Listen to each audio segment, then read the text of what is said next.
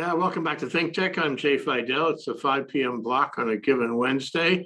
And guess what? We have George Kaysen, and we're going to do a movie show now, and we're going to talk about the Gilded Age. You know, I minored in American history in college, and we read a book by Lewis Mumford, who died in 1990, but who wrote this book in 1932. It was called The Brown Decades. The Brown Decades was a 30-year period from the close of the Civil War till the middle 90s of the 19th century. And I don't know why, but it was my favorite part of American history. It was the part where the country sort of graduated from the Civil War, whatever that meant, and found itself, whatever that meant, in an industrial age. And that changed things profoundly. You know, we moved a long way in those 30 years. And I'm still fascinated with it. And this movie, The Gilded Age, is pretty much the story of those 30 years. It takes me back to my studies in college in American history. George, it's a documentary, so it doesn't have a plot except the reality of it. Can you sort of put your finger on the plot, if you will, of this documentary? Pretty much, it's like a historical vignette, talks about right after the Civil War and how the railroad barons started to get wealthier and more powerful as the years rolled by, to the point where J. Pierpont Morgan, Andrew Carnegie, they had enough. Cornelius Vanderbilt. And Cornelius Vanderbilt, right. They had ability to influence the Congress, Senate, House of Representatives on their behalf to what they wanted, right? Because they had all this power, right? So you had power was consolidated in the hands of a few, and they even had ability to, with presidents, to tell presidents what to do because they had that much power. And the whole behind this is the woman who, I forgot, Cord or whatever, the producer, the director, she wanted to show for the current day that there's similar things happening. You've got a wealth, concentrated wealth, and it's becoming more and more in the hands of the few. So that's basically what she's trying to show. And it showed Pierpont Morgan, it showed Cornelius Vanderbilt, it showed Andrew Carnegie, and then all the reformers, Henry George, Mary Elizabeth Lease, I'm trying to think, William Jennings Bryan, who ran for president in 1896. He was winning, and then he had all the workers, industrial workers. They were not for it. In the end, they weren't for him because the industrialists told them that they would be losing their jobs. They would be getting less benefits if William Jennings Bryan came in. So that's pretty much the gist of it. But then you can get into the particulars. Yeah. Okay. I found the movie took me beyond where I remembered it went in my class in American history. This was a formative period. We were, before 1865, we were in slavery. We were all enslaved, if you will. Maybe that's an overstatement, but we were all involved in that issue. The whole country was involved in that issue. We couldn't get away from it. After that, we had to get away from the Civil War. And in the Civil War, we had learned to be an industrial nation, the North especially. Industry had come of age. And so this was an example of what happens when you have a part of the country that's recovering from the Civil War and in the reconstruction of the South and the discovery of the West. But in the North, it was about money and power. It was about technology, about the Industrial Revolution as it explored itself in America. And it started out with this tension between the industrial power, the immigrants who had nothing, the power of capital, and the lack of power of the people, pretty much everywhere. People, when I say people, I mean the working class. Okay, then, this was a turning point. And if anybody wants to read a really good book, read the book by Lewis Mumford called The Brown Decades. It's still available, of course, and it is the statement of what happened in this country in that period. One of the things that happened, and you could claim that we have great disparity now. We have disparity in wealth, we have disparity in race, we have disparity in opportunities in education, and we're more conscious of that perhaps than we were before. But in the 19th century, the disparity was tangible. It was everywhere. There were slums and tenements in the immigrant neighborhoods. People, were essentially starving, depending on what part of the business cycle you were in. And it was America finding its way. We knew we could win a civil war. We knew we had as much industry or more than Europe. We were leading Europe in terms of developing industry here. But we hadn't really worked it out. We hadn't worked out the politics. We hadn't worked out the social policy. And many, many things were happening. Although it was the 19th century, many things were happening all day long. So many events were disruptive, pivotal events. And America, for all of its wealth, and it was relatively speaking, a wealthy country in that period of time, or becoming a wealthy country, was cruel. It was uncaring. Social caring, political, instrumentalities didn't really care about people. It was hard on people. And it was divisive too, because by the time you get to the later part of that 30-year period, you have, and you referred it. We had a question come in and I want to answer it. It distracted me for a minute. Yeah. And the name of the movie is The Gilded Age. It's on Netflix, as I recall. So this is a documentary on PBS, right? There you go. It's a documentary. It's not the show. It's the documentary, and that's. Yeah, thank you for that. I didn't mean to try to cut you off, but I think that was the question: of which of the two are we reviewing? And we're reviewing the documentary. Right. I haven't seen the other one. The other one doesn't mean much to me as a student of American history. It's interesting because it trips off the same period. So, when we get to, the end of that century, and you referred to it, we had the emergence of the People's Party, the Populist Party. You named some of the leaders of it. And here's the thing, it all came to a crunch, in 1896 in the presidential election. And you were right to point out that William Jennings Bryan ran on behalf of the people, the populist side of things, the hinterland, the farmland, the small towns, the rural parts of America as they existed at the time. And the capital side was represented by William McKinley, who represented Wall Street. And, clearly the number of votes, the amount of interest and passion was on the side of William Jennings Bryan, who was a great orator. Everybody remembers that. But there were tricks involved, and the capital concentrations in Wall Street. This was an election in which money counted. It was a national election of some consequence. Everybody knew that it was kind of a mandate about what kind of country are we going to have. Will it be a country ruled by the people, of the people, by the people, for the people, in Lincoln's words, or was it going to be ruled by Wall Street? And you're right, there was misinformation, there was confusion. This was an election of propaganda, and somehow the capital concentrations in Wall Street convinced people that they would be injured economically if they voted for William Jennings Bryan and the populists. And that was the end of the People's Party. It was the end because he lost, and everybody knows William McKinley won. Look, we have McKinley High School, right? We don't have a William Jennings Bryan High School. He won, and that was the mandate. So from that point forward, the capital concentrations at Wall Street, the moneyed class had leverage, and that showed through the next few decades. It was regrettable because they were not particularly sensitive to racial issues or to social issues.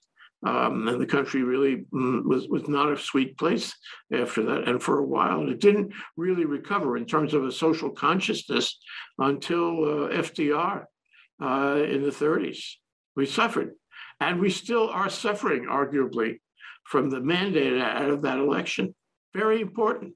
And that's why I really like the Gilded Age as a time that we should study, you know? Most definitely. And, with the McKinley election with William Jennings Bryan, these big industrialists, I remember in the documentary, they said that they gave a lot of money to McKinley's campaign so that he could go, I think he went around the country in a train, to get votes. If I remember, I know Bryan did as well, but it was the big bucks that were able and to convince it seems that the farmers were for Jennings Bryan, the more rural, but it was all the industrial cities with all the factories that they were able to convince the workers to go with McKinley, because otherwise they were going to lose their jobs or whatever, and they would have the benefits that they were getting. So very sly move to get the factory workers to vote for. No, it made a big difference because it was not in their interest at all. They would have been much better off had they voted for William Jennings Bryan and the Popular Party. So I think the other part of that is we're talking about an age in which industrialization was king, and science and technology were king, and the country became strong because it did follow that path. Yeah. And, these steel mills that Andrew Carnegie built, they were high tech, so much so that, he spent most of his time in Europe knocking around. But while, the steel mills made enormous amounts of steel for the whole world. And that was built, those skyscrapers, it built the railroads. Steel was the basic building block. In fact, Carnegie started off in railroads, and he realized that steel was more important. So he went to steel, self-made man, a very creative businessman.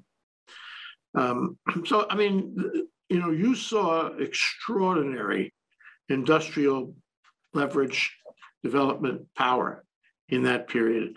And what that told people, according to the documentary, and I accept this, it told people that there was a tomorrow, that things were always growing, improving, getting better, stronger. The United States was the greatest, country on earth because it was developing and growing so quickly, and because it valued the science, the technology, and the industrialization of the whole Northeast corridor. And that had an effect on the way people thought, even poor people. They came to the conclusion that they could somehow get in on that, even though they weren't in on it yet. And immigrants came from all over the world to get in on it. And so there was a spirit. There was I don't know if you could call it patriotism, but it was an optimism that the country had, watching those smokestacks, watching the smoke billowing out all over town. Yeah, I've studied Mumford's other books on urban planning, which he even had a study of Honolulu, early study of Honolulu. So he was a very brilliant guy. But yeah, that was, and the results of that. I mean, I've been to events, at Newport, Rhode Island, where you had all the breakers and all these mansions. I mean, we're talking filthy rich. We're talking unbelievable wealth. If there are beautiful mansions, I mean, architecturally they're gorgeous, right? But how they got there is Jacob Riis did photos of the workers living in squalor, in the New York tenements. So it's that big divide between the very wealthy and the workers. And as we've talked before, there's more of a divide between the CEOs and the lower rank employees. The CEOs make 200 times salary a year than the workers. Some of the workers. So and hard to make ends meet. So definitely that age.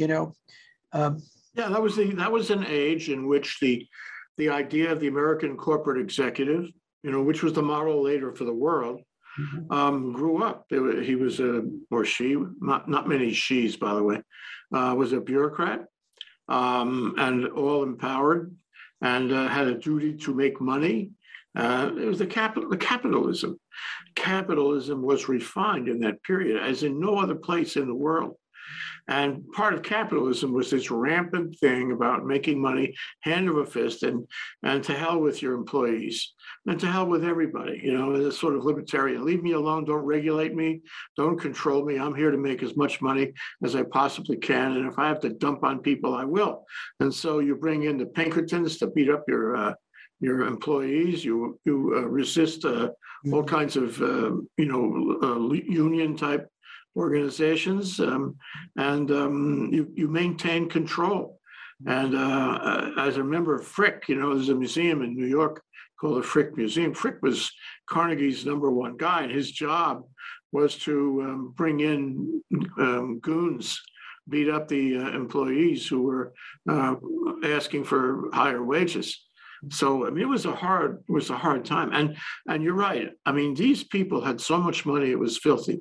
I mean, the whole thing about filthy rich, and they had a socialist society in New York where the movie opens with a discussion of a ball built around the whole notion of a Gilded Age, where I think it was 400 families attended this ball, and they controlled the country. 400 families, and the disparity in wealth was even greater than it is today, from the top to the bottom.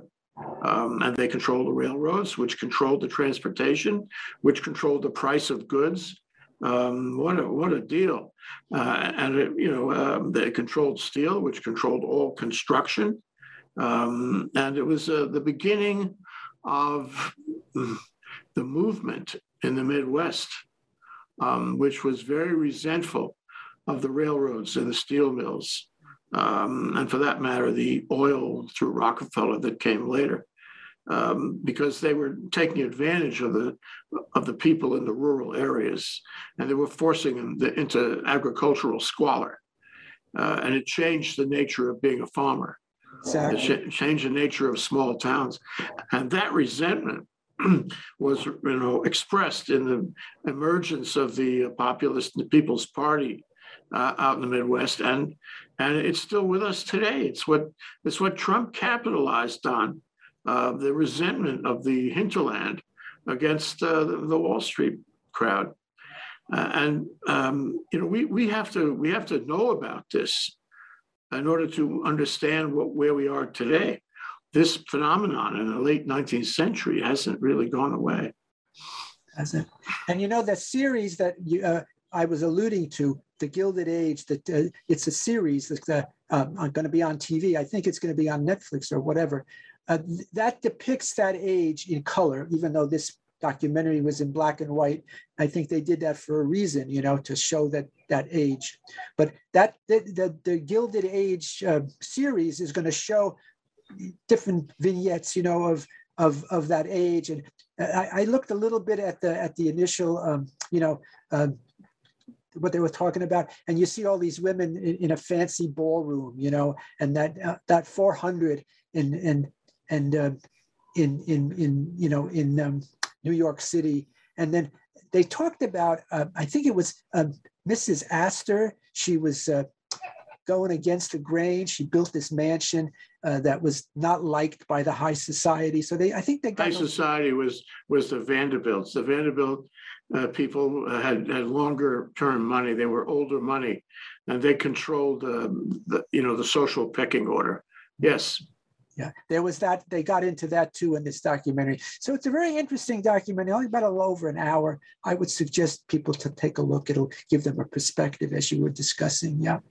If I had to make a choice between, this black and white movie with a lot of very, very interesting photos, very well handled, the narration was very well handled, the music was very well handled. I was fascinated. It's funny, actually, George, you say that it was black and white. But to me, it wasn't black and white. I watched that movie, and it was so colorful that it was, to me, subjectively, it was in color, the whole thing. And if you ask me whether I prefer to watch the docudrama series or this documentary movie, I would take the documentary any day. It's a revelation to understand our history. You have stated in those words exactly what one of the reviews stated, that it's very colorful, even though it's in black and white. So you're reiterating out of your own head, what the reviewer was saying is that it's colorful, even though it's in black and white. And that's what it comes across as, very colorful, even though there's no color. So yeah, definitely. But I think this reminds me of conversations that you and I have had before. Yeah. I mean, there was a movie, for example, I don't remember if we reviewed it or just talked about it, called Once Upon a Time in America. Oh yeah, we saw it. And this was the next period, right? Starting in the teens of the 20th century. And, you could connect the dots, because that was a pretty accurate rendition of the history at the time. Yep. And so this hardscrabble movie, this hardscrabble time, by the way, it reflected in a movie that won all kinds of awards called Ragtime. Ragtime was set right after the beginning of the 20th century, in the early 1900s. And it was the hardscrabble times. And, we talk about large issues like, industry and capital and agriculture. But in fact, people were suffering. Oh. They were trying to find their next meal. And this was long before the Depression. It was like a permanent depression through the 1880s and into the 1890s. So I guess my point is, I find this fascinating in the sense that my parents, who followed, they came to this country in around 1905, my grandparents, and my parents were born in the early 1910, 1920. 1910, 1912, actually. And they talked all the time about royalty in Europe, which was another way of saying they like rich people. We were not, believe me, rich. And they talked about these fancy families who lived on Fifth Avenue. And it was all an extension of the Gilded Age. These people were the true successes, and everyone looked up to them and thought, maybe, just maybe, I can have some small piece of that later on. Every immigrant to the country was looking for a piece of that. And it was the ideal to follow. And that's what makes this movie interesting, because my parents knew this firsthand. Everyone in that period talked about these very wealthy families. And my parents were born in 1907 and 1911, but overseas. But my mom came here when she was just a little girl, 8 or 9 years old, and my dad went to Europe and lived in Germany, and that's another story. And then France, they ran out in 1923. They got the hell out of there. When Hitler took over the Bavaria, they got the heck out of there. But the bottom line is, my mother, same thing, when she went to work for the two Morgan sisters, one of whom was married to a Vanderbilt. And she always used to talk about how she did design work with these two the Vanderbilts, Mrs. Gloria Vanderbilt's mother and Lady Furness. She was hung up on this thing too, and they were from that era. So they sort of had some residue, as you're saying, for those years, for the early 1900 years. So yeah, we're getting, so I'll leave it at that. Well, I believe in documentaries. I believe that you can educate yourself painlessly with documentaries like this. And I'll be looking for more documentaries like this one, because I think it gives you not only, quote, a colorful view of things, it lets you connect the dots from then till now. It lets you understand the trends, especially in American history, or history in general. And finally, it lets you make a comparison between the way things were at one point in time and the way things were at another point in time. And if you watch this movie, you can understand the Depression in the 30s much better. If you watch this movie, you can understand, the issues that the country was facing in the 19th century and how those issues maybe didn't really go away into the 20th century, into the 1920s, into the Depression and beyond. So it's a continuum. And part of being patriotic, part of understanding today and the ebb and flow of American history, the social historical mesh that holds us together, is to understand the history. I think one of the things that's come out about Ukraine, we didn't really talk about that, we should take a minute, is that the people in Ukraine understand it's a very complex history, and they do understand, they study it. It becomes part of a sort of a patriotic milieu that they live in. If you want to be patriotic, you need to understand what happened. And if you don't understand what happened, you can't be patriotic, cannot be.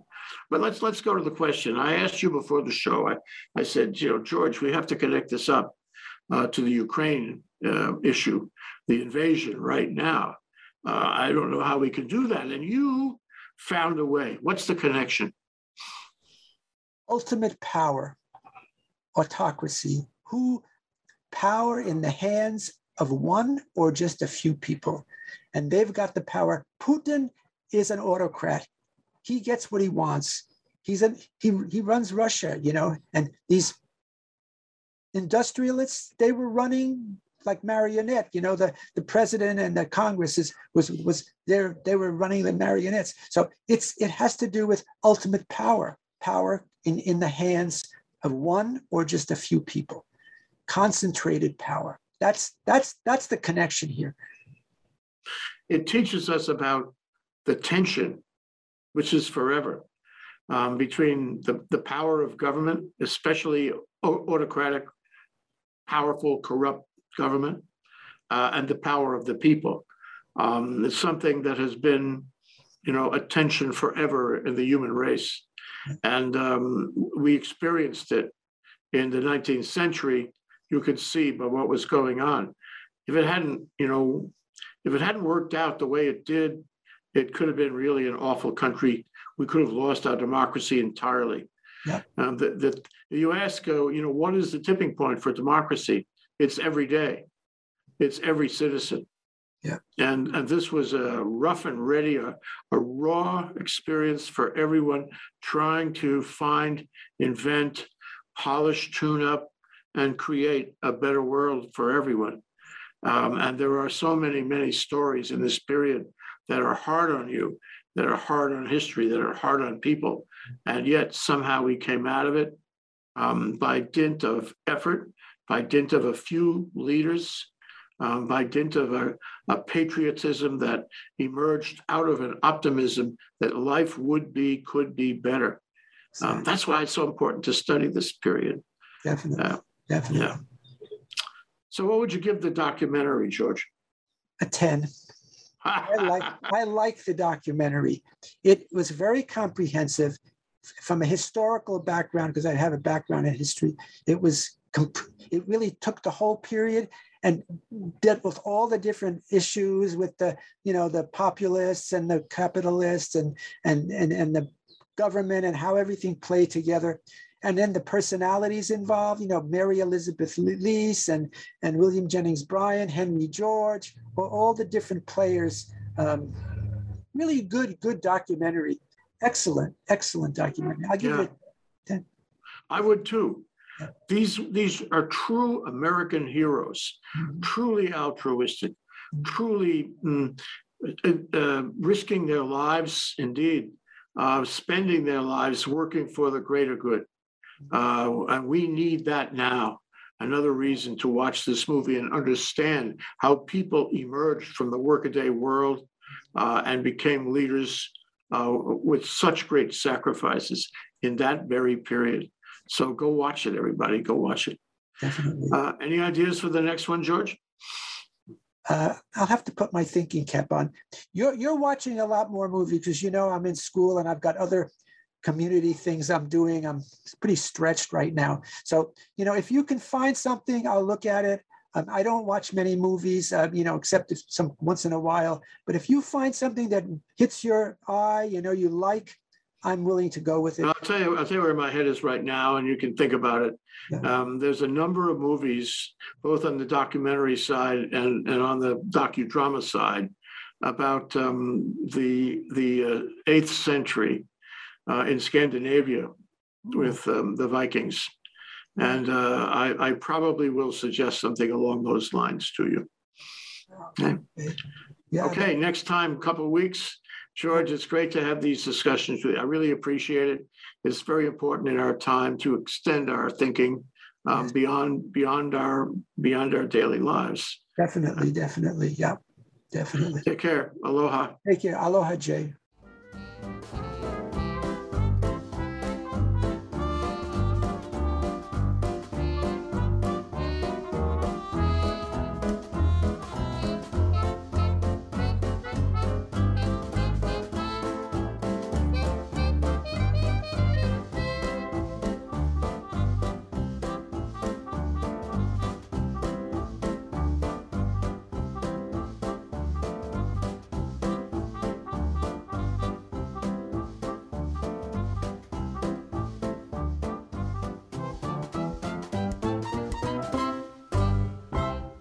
Thank you so much for watching Think Tech Hawaii. If you like what we do, please like us and click the subscribe button on YouTube and the follow button on Vimeo. You can also follow us on Facebook, Instagram, Twitter, and LinkedIn, and donate to us at thinktechhawaii.com. Mahalo.